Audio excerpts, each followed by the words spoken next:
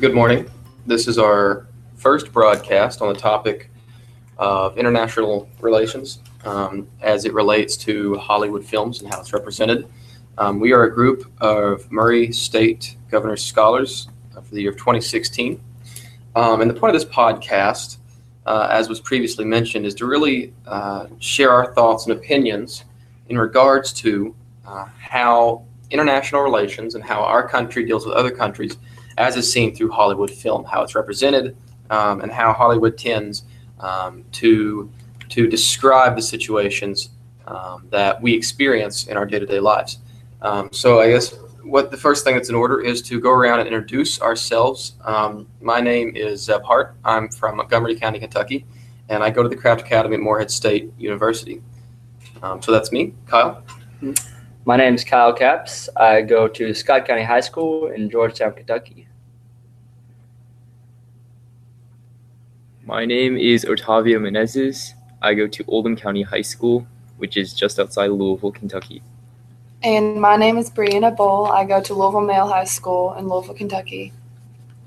Okay, so guys, I think the first thing that we should discuss is, over this past week, what we feel the encompassing theme has been, the thesis, if you will. So Kyle, do you have any insight into what you believe we can take away from this past week? Of course. And the basis of what we've been learning this week is foreign policy and sort of some broad themes about international relations. And when we start to apply this to the film that we've seen, I think the basic component really boils down to analyzing the relationship of the United States to the Middle East and determining whether this film thinks that it's a hopeful or it's a despairing topic to begin with.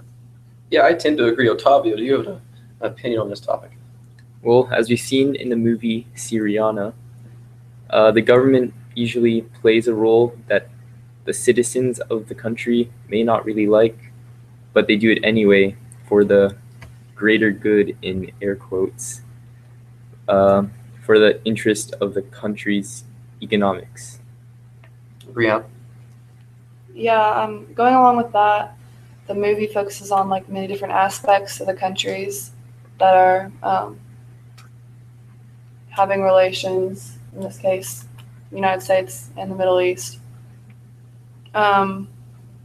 There's obviously social, political, economic, and military factors that play in when you look at the issues between the two. So, yeah, I think this is... some are emphasized and some are equal, but... Yeah, I think this is a good point. And I think the first thing we should do is go ahead and identify the movie in a little bit greater detail. As Otavio said, the movie was Syriana.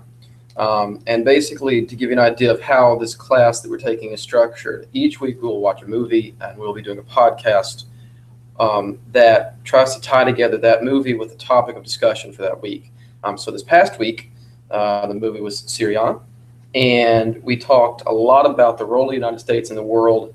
We talked a lot about the Middle East and the United States strategies and the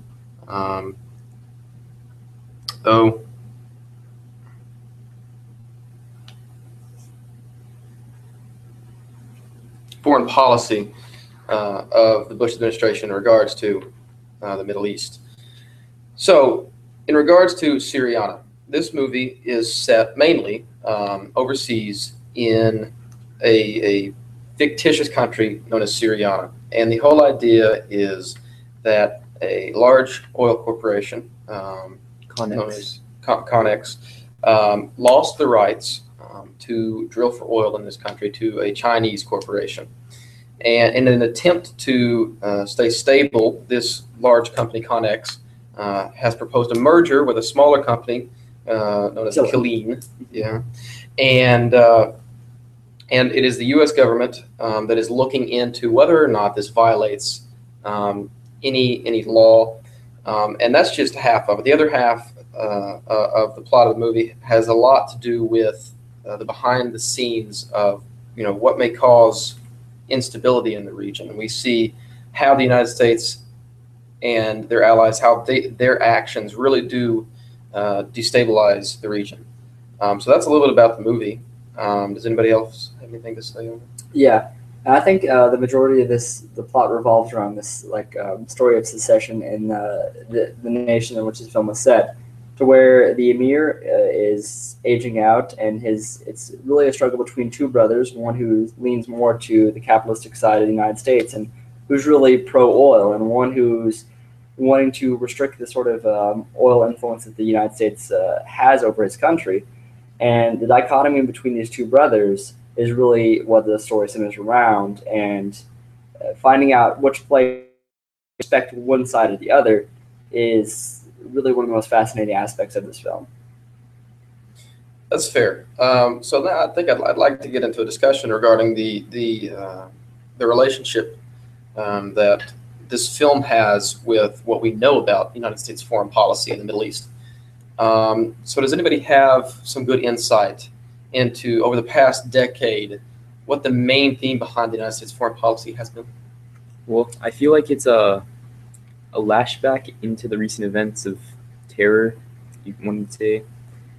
After 9/11, the United States has been more involved in the Middle East for both economic and social reasons.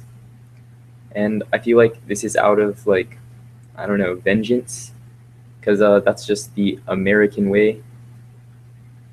Yeah, I feel like there's like a constant struggle between, with all the terrorism issues, like a struggle between when do we give the government the rights to do things that we aren't so clear on, and like when we want national security for the greater good of the people, obviously, as Otavio was saying, but that could get in the way of our civil liberties. So it's a constant struggle between what we do in the moment and when we look back on it, is it really for the greater good? Yeah, I think this is a really interesting point. I think it brings us to the idea of the imperial executive. I read a book once that was titled something along the lines of the imperial presidency, and it started to break down the foreign policy and the domestic policy of presidents dating back to FDR, and how we see that FDR was really the first president to drastically expand the powers of the executive through expansion of the bureaucracy and creating so many agencies that do so many different things, and really taking the quote-unquote law-making apparatus in the United States government away from the legislative branch and really seating it semi-firmly in the executive branch. And I think that phenomenon has only grown more relevant as time has gone on. Certainly, during times of war, the executive does seem to adopt a more central role in how we're going to take on the world, if you will, as Americans. Through the Cold War, post-Cold War, and then even post 9/11, we see that the executive is adopting a role of the parent and is becoming less and less accountable to the people because the people know less and less about what the executive is doing. And that can be dangerous, I think. Mm-hmm. But it's certainly something that's happening. And that's a central theme that we see in this film as well, to where the rise of sort of these informal powers in response to the petroleum politics of this film, especially in respect to the attorney portrayed in this film, because a lot of the actions that the U.S. government is conducting in this foreign country of Syriana defies a lot of international agreements and sort of showcases the extent to which the U.S. is willing to go after vast oil opportunities regardless of what stands in their way, because Dean Whiting, a character in this film, is hired to ensure that the U.S. does not appear to have broken any antitrust laws through their intervention into this area. But in all honesty, his character plays more of the part of someone who's trying to skim the line between legality and sort of illegality, to where he's trying to make the U.S. seem as positive as possible. However, in all honesty, the Bob Barnes, George Clooney's character in this, perfectly represents the extent to which illegality and covert operations have taken control of the foreign policy of the United States, to where executive orders in the State Department and the rising role of the CIC, they all illustrate that the government is becoming more and more irresponsive to the people and is more concerned with fast pace and immediate action rather than sort of like slow and like constant conversation about whether we should even be conducting these acts. So I guess one thing that I do want to ask all of you is, do you think that that is proper for the government to take this kind of control into its own hand in a very undemocratic way? I guess what I would like to know from everyone is, are the people informed enough? Are they well-intentioned enough to be able to make decisions in a democratic fashion, or are they too apathetic? Is it too dangerous to let the people know what's going on in the world and let them make the decisions? Or a third stance, is it feasible? When we're talking about certain operations, we can't be broadcasting that our government has certain intentions on the radio per se, because that's dangerous for us. So what's everybody's take on that?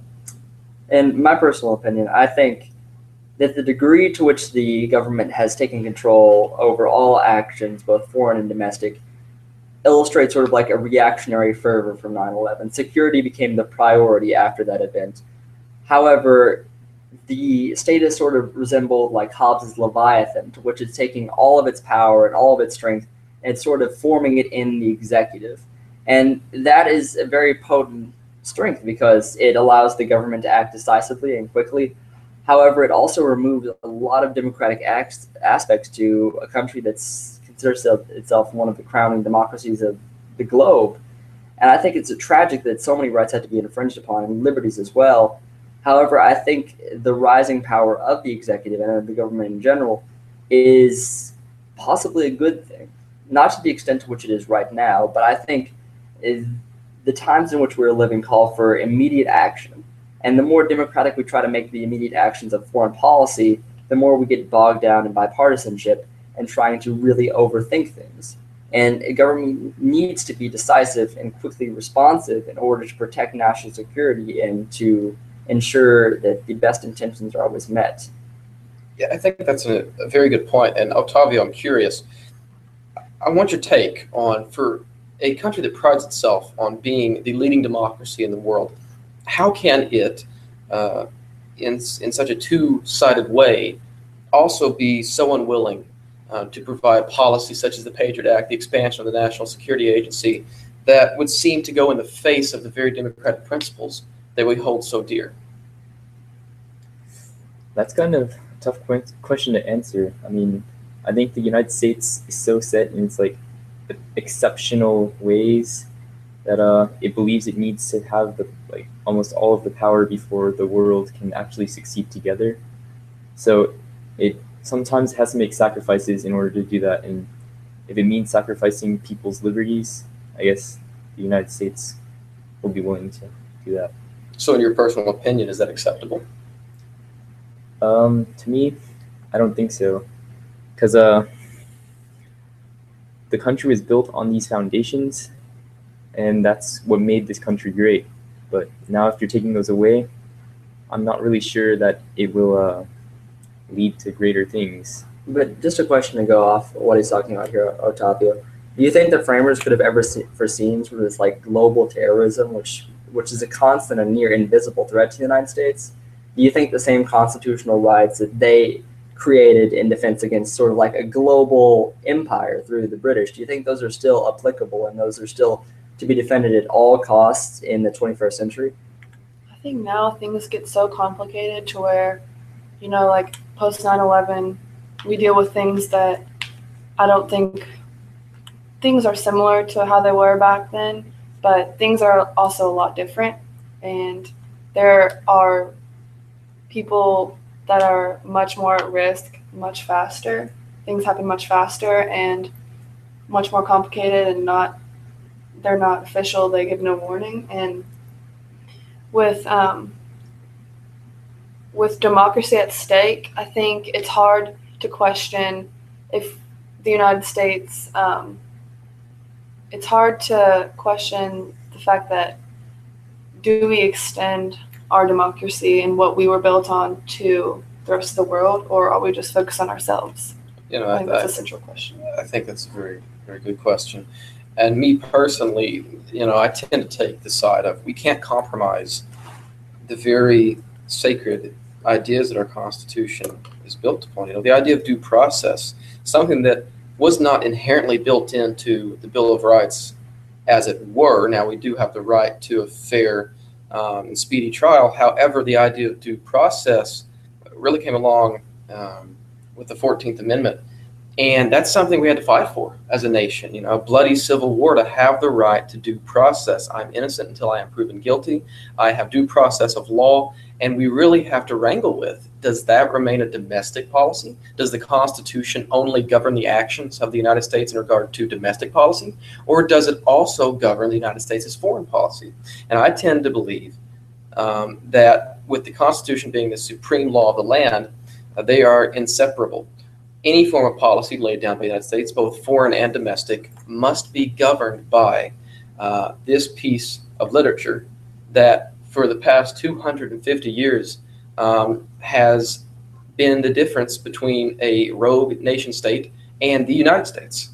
That's my 2 cents. And in respect to that, Wendell Berry, who's an author we've read in our class, he made a really compelling point in an article that we've read of his, where he says, what does it truly mean to have these constitutional guarantees when they're abridged in the most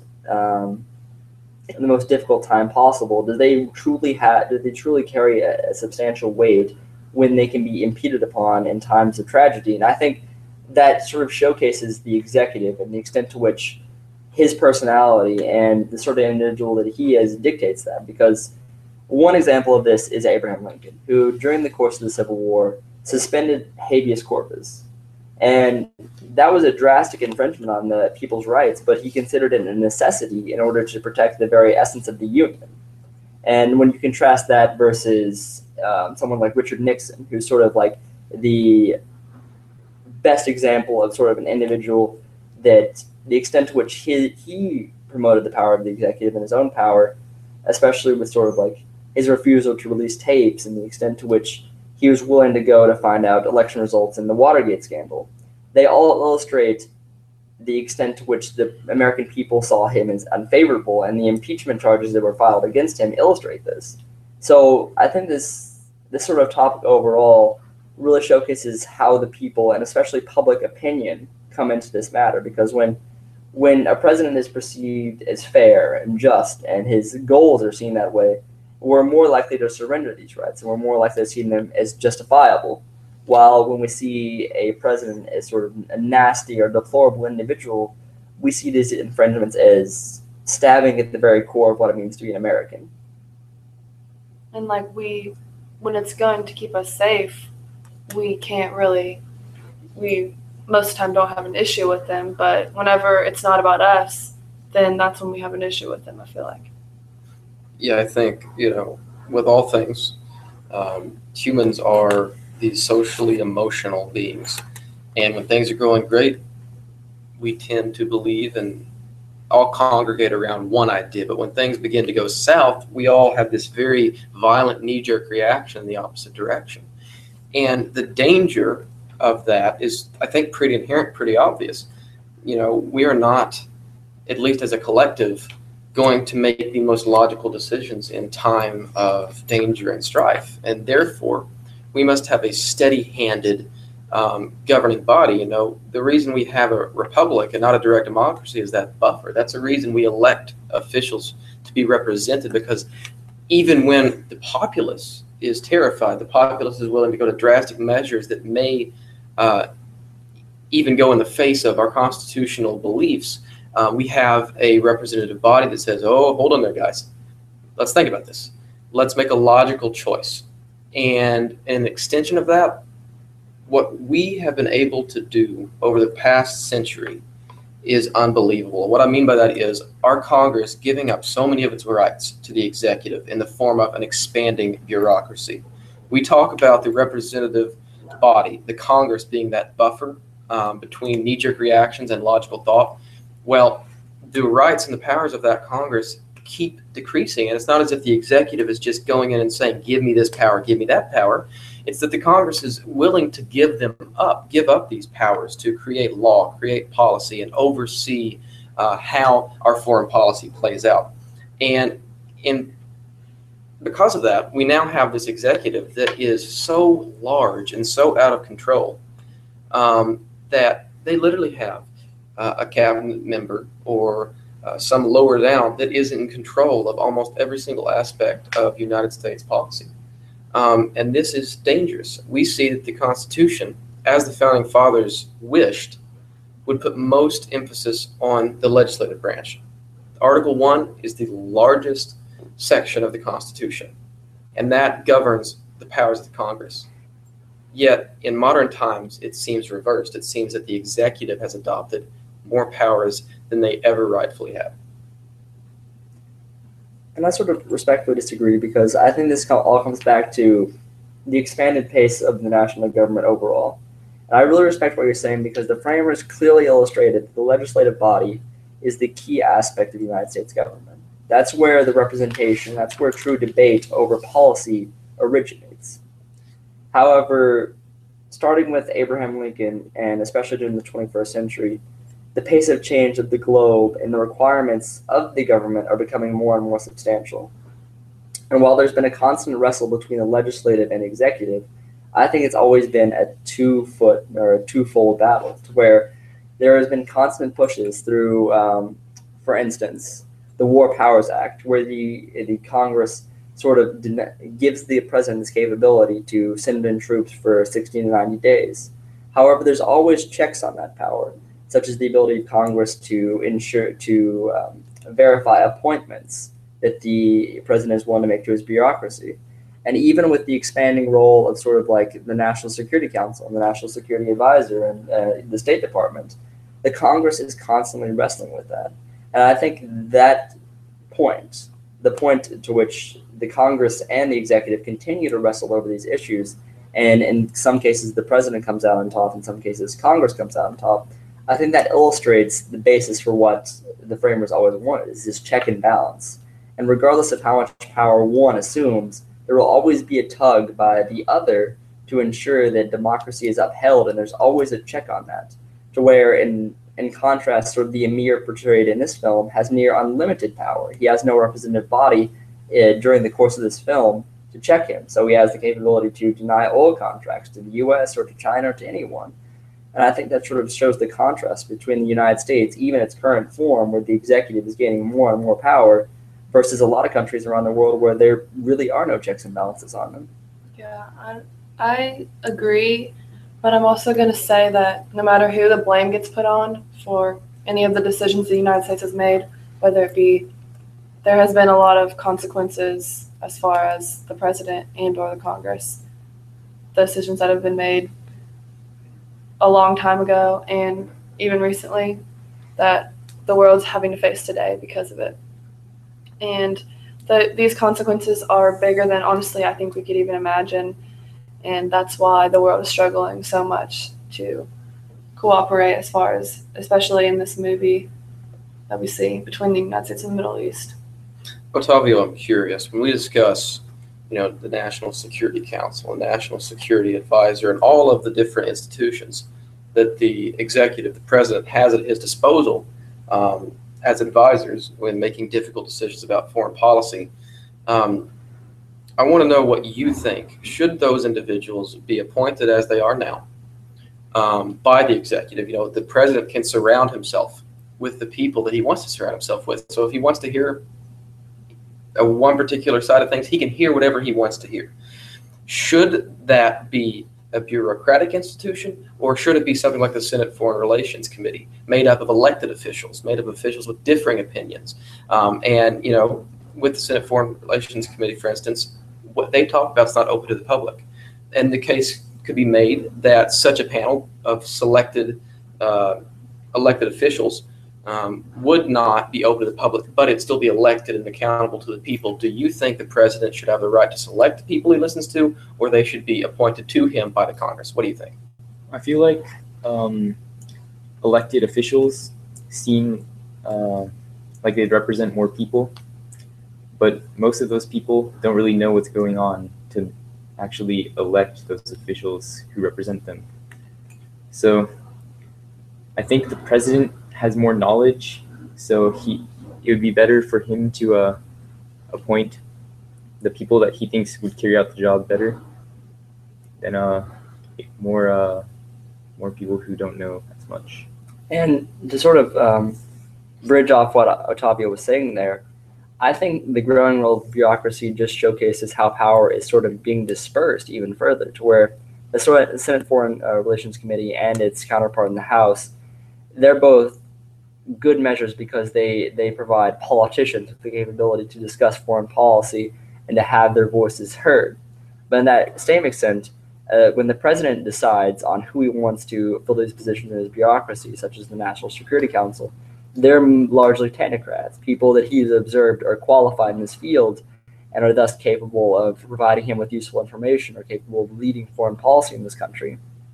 So the more power that's dispersed, whether it be between the Congress or the State Department or the NSC, they all illustrate sort of like this dispersal of power, which I think is overall a good thing because, as we've been talking about here, the growing power of the executive is an alarming thing, regardless of whether you're pro or for it. Just the extent of the power that's being concentrated in the executive is concerning. However, through the bureaucracy and through the Senate and the House, we still see that power is not being fully concentrated in the executive. It's never going to be concentrated in exclusively one individual. It will always be tied to an amalgamation of different people with different views, different perspectives to keep the conversation always varied and interesting.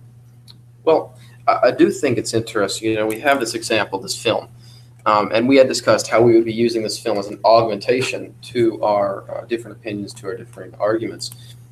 I wonder, you know, in this film we have the United States who has lost this bid to drill for oil in Syriana.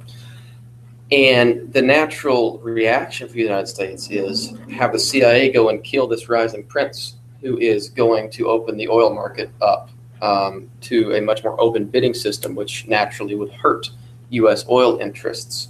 Well, the CIA is an extension of the bureaucracy. And it seems to me that the almost knee-jerk reaction of the executive, in line with what we have just been talking about, was to go after this new rising emir, even though he held the core values of the United States very near and dear to his heart. It was not convenient economically. And so I wonder, had the decision not been left to a very select group of bureaucratic individuals, but rather been left to a group of elected officials of varying party, varying belief, would there have been a different opinion?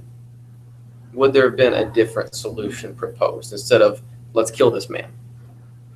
I think it would have been a very different conclusion. But I think in that same regard, we have to sort of reference personal politics when we're talking about this. To where if the United States Congress was debate over the basis of whether the U.S. should try to explore this contract or whether it should continue to put pressure in this region, we're still debating petroleum politics. However, the executive is more in line with what we consider personal politics. He's capable of communicating openly with the emir or with these princes, as he's able to communicate with foreign dignitaries in a friendly and hospitable relationship. While I think the House and Senate would make it a much more bureaucratic and long-term affair.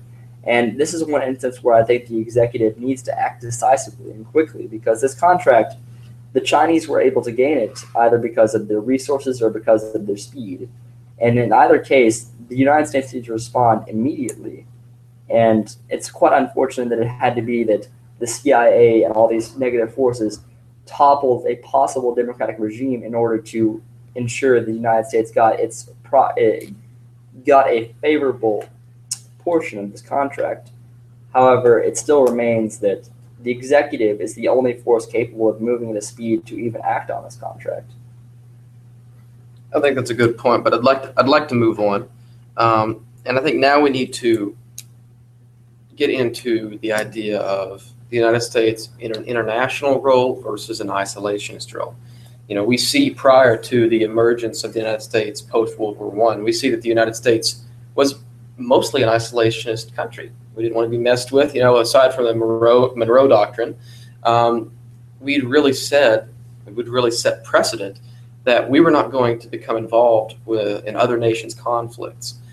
And so it begs the question, why all of a sudden does the United States feel that it has the right to impose its major beliefs, its major internal politics onto the rest of the world? And does the United States have the right to do that? I want to get your all's opinion on that, and I want to start with Otavio. Otavio, in general, what is your opinion? Do you believe that the United States has the right now to come from this isolationist role that it had for a century and a half to this more premier role that it now and has held for some time now? I feel like the moral solution would be to let other countries work their way up and develop into almost equals to the United States. However, greed and power prevent that, because the United States is so used to being like at the top that they can't fathom being below anyone else. So they try to take others down with them, or take others down to keep them at the top. And I don't think that's right. I mean, I feel like everyone has the right to live the best life that they can and fulfill their potential, but see, greed takes that away from people.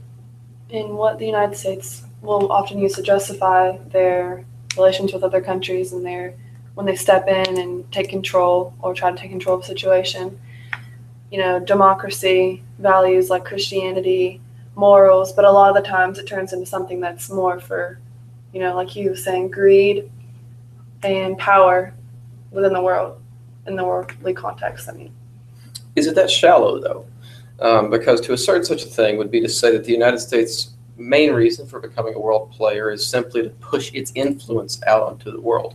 And we can understand that, the United States containment policy started by Truman of, containing communism was a projection of our values onto the world. We tried to share our democracy with the world. But to me, that's not so greedy. That's not so dark. That is sharing what we know to be the best solution for governing with the rest of the world, because we tried to reach places that had never been able to experience the great many benefits of a democracy. But I think along that same lines, when you're talking about sharing, you also talk about imposing. And I think in the dichotomy of the Cold War, where it became truly an argument over who's willing to be a communist nation, who's willing to be a capitalist nation, it often reached the point to the U.S. where we became involved in sticky situations of undemocratic regimes, of authoritarian dictators, to which they were willing to be open to our economic means, our capitalist society, but we were repressing democracy in order to do that. And I think even more, past the extent of the Cold War, I think Syriana truly reflects the foreign policy of a current United States, where returning to the whole isolationist versus internationalism. The economic policy of the United States truly is internationalist. We're trying to get everyone to join the pod of the profitable and respectable nations that are already part of our economic partners. However, in a political sense, we're more along the lines of an isolationist a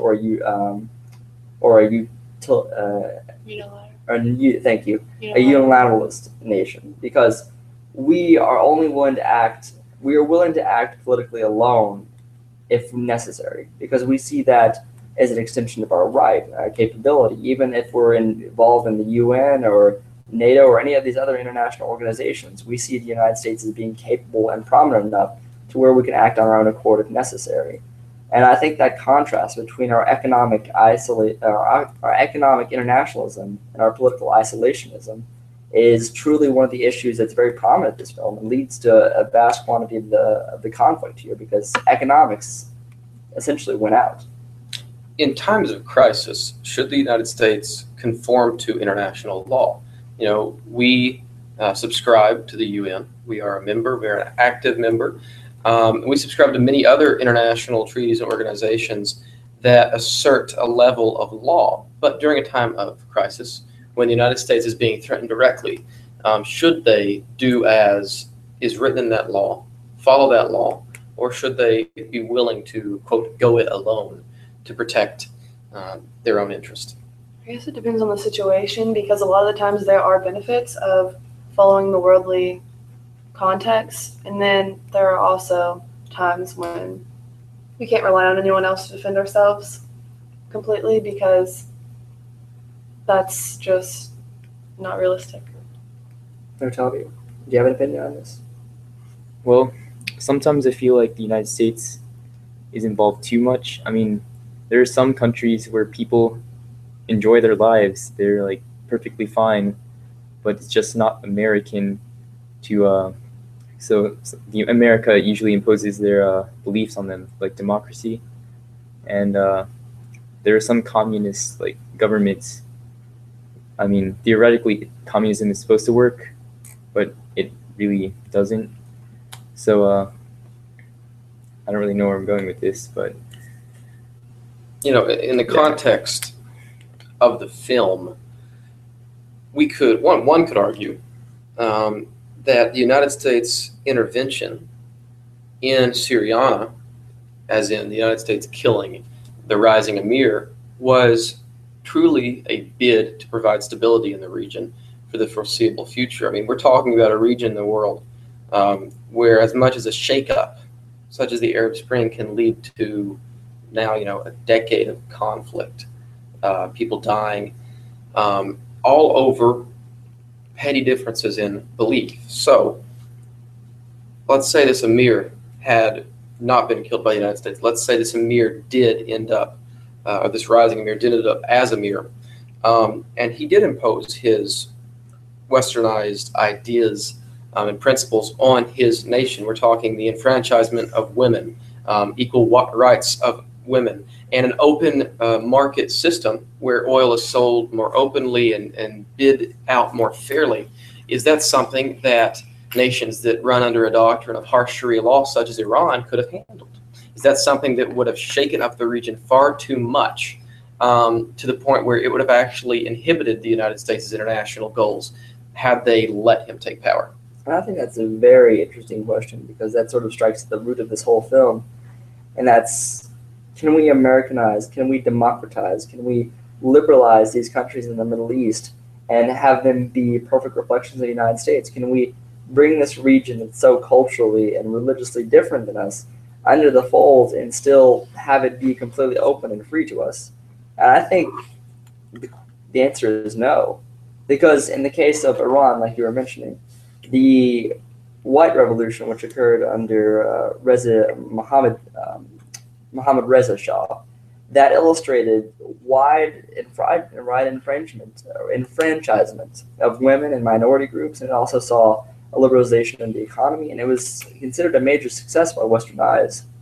However, it could not be reconciled with the conservative Islamic elements of the ulama and these forces in Iran, and that would initially lead to the Iranian Revolution and sort of like this expansion of this Islamic Republic. And I think the same can be said for Syriana here, to where the U.S. beating out all these other oil companies and its pursuit of oil in general illustrates a destabilizing force in the region. We see that through the laid-off workers that are portrayed in this film. I mean, the U.S., in its attempts to eradicate terrorism, also spawns new terrorists every day, and I think that's one of the unfortunate elements of our interventionism, is that we're creating more issues than we're actually solving. Yeah. Go ahead, Brianna. I was just going to say I agree with that because, for the most part at least, because the radicalism of the region somewhat prohibits any change from being made because of all the conflicts that arise because of it, like Zeb was saying earlier. The prospect that there would be so many conflicts that would arise from any changes that were trying to be made happen, which, yes, change doesn't happen without conflict, but it is very hard to see, and it could be very far out, but it's very hard to see any major changes happening anytime soon. And I think an extension of this, as we begin to dig deeper, we understand that terrorism is the idea of a violent force without an allegiance to any form of officially recognized organization. And so this is one problem we must reconcile. We must reconcile a group of individuals who hate the idea of America, but who have no national allegiance. But then we have to reconcile with nations who hate America. When we see the Ayatollah, Khamenei making comments, chanting death to America, death to Israel, death to the people who share common interests to the United States, do we ever, as the United States, have a hope of entering places in the Middle East and spreading our beliefs when the very ideas that we believe in are being desecrated in these countries? Is there hope to spread the beliefs of the United States into the Middle East without harming the culture and without harming ourselves? I honestly don't think that there's much hope, if at all, because over in the Middle East, a lot of people are setting the ideas, like in radical ideas, that the United States is bad, that Western ideas are bad, and you can't kill an idea. It's impossible to kill an idea. Ideas will always linger for a long time, forever. And I don't think that as long as these ideas still exist, the United States way of government will never take place in the Middle East. Yeah, and this is one issue where, in all honesty, I just don't know. Because I think trying to push all of these ideas and these concepts onto people that are completely, that it doesn't flow with their religion and with their culture, I think that can never produce an ideal system, no matter how hard we try. I think the only means that the Middle East could ever find stabilization and democratization and all these values that the West holds so sacred is organically. They have to find it on their own accord, in their own time. And if we continue to try to protect these values in the Middle East, I fear we will only risk destabilizing it. But at that same time, if we don't try to enforce any of our ideas or just try to spread the ideas of globalization, economic liberalization, then I fear those ideas wouldn't be prevalent in the Middle East at all. So in this question, I'm left sort of wondering myself what the future of the Middle East will truly hold. At what point does an education begin to be the proper weapon? We can bomb, we can shoot, we can kill, we can maim, we can hurt people trying to improve the conditions for the rest of the world and change a group of people. But if that's not the weapon that historically has ever worked, we see the British in Afghanistan. They couldn't do anything. The Soviets couldn't do anything in Afghanistan. We couldn't do anything in Afghanistan. We used conventional warfare, the idea of kill more of them than they kill of me. Is that applicable here? We're dealing with a new kind of enemy. Rather, instead of shooting them, should we say, here's the opportunity to have a liberal education, the merits of which we are all the products of. We've all had a very good liberal education in the United States. And is that something that the Middle East could benefit from, or even would it begin to accept? I tend to think the Middle East would reject the ideas of a liberal education because it encourages free thinking, a free will, thinking outside the box, for lack of a better term. What do you all think? I think that it is possible that they would reject it, but at the same time, it could really benefit them because all their religion tells them are things that don't go along with liberal education at all.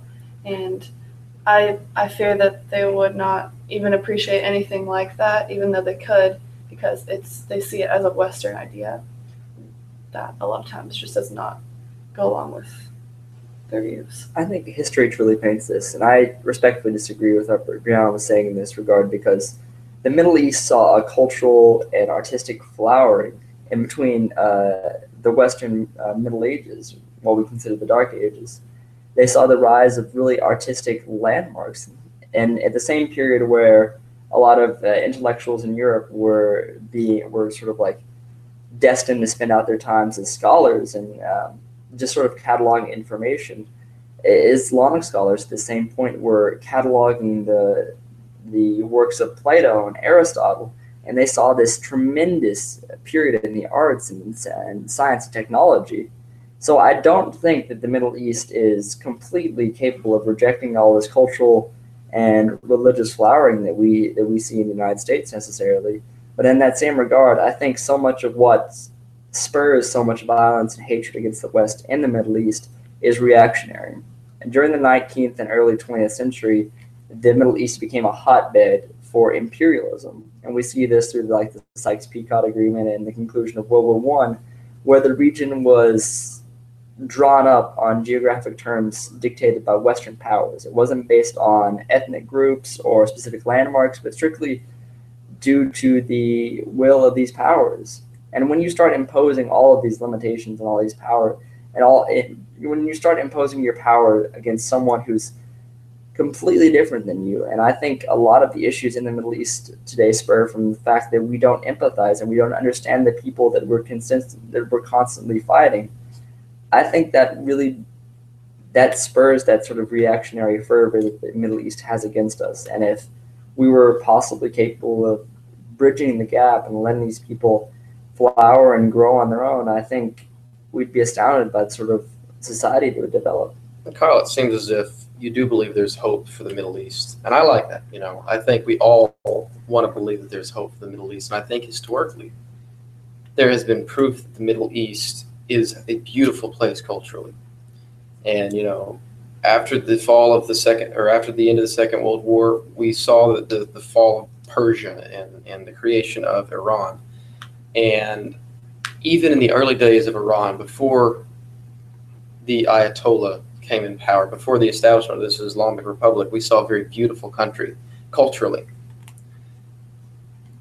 I want to say, and I tend to believe that, and I hope, that someday the Middle East and all that it stands for and believes in can rectify and begin to be comfortable with the ideas of a westernized culture. And I think that sort of stands in stark contrast to Syriana, and where it takes a much more realist approach to this, to where it views the Middle East as constantly being destabilized. And as we were talking about earlier, the force that we're exerting in the region is coming back against us. We're responding to the enemies that we're fighting already.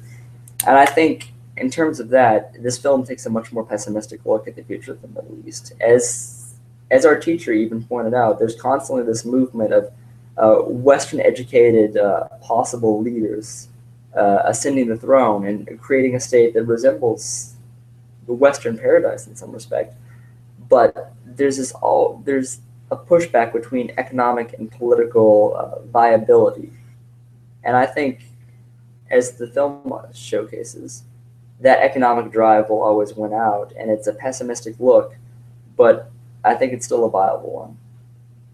It almost seems that the film does represent the Middle East in a very appropriate light for how things have been handled, how things are continuing to play out in the Middle East.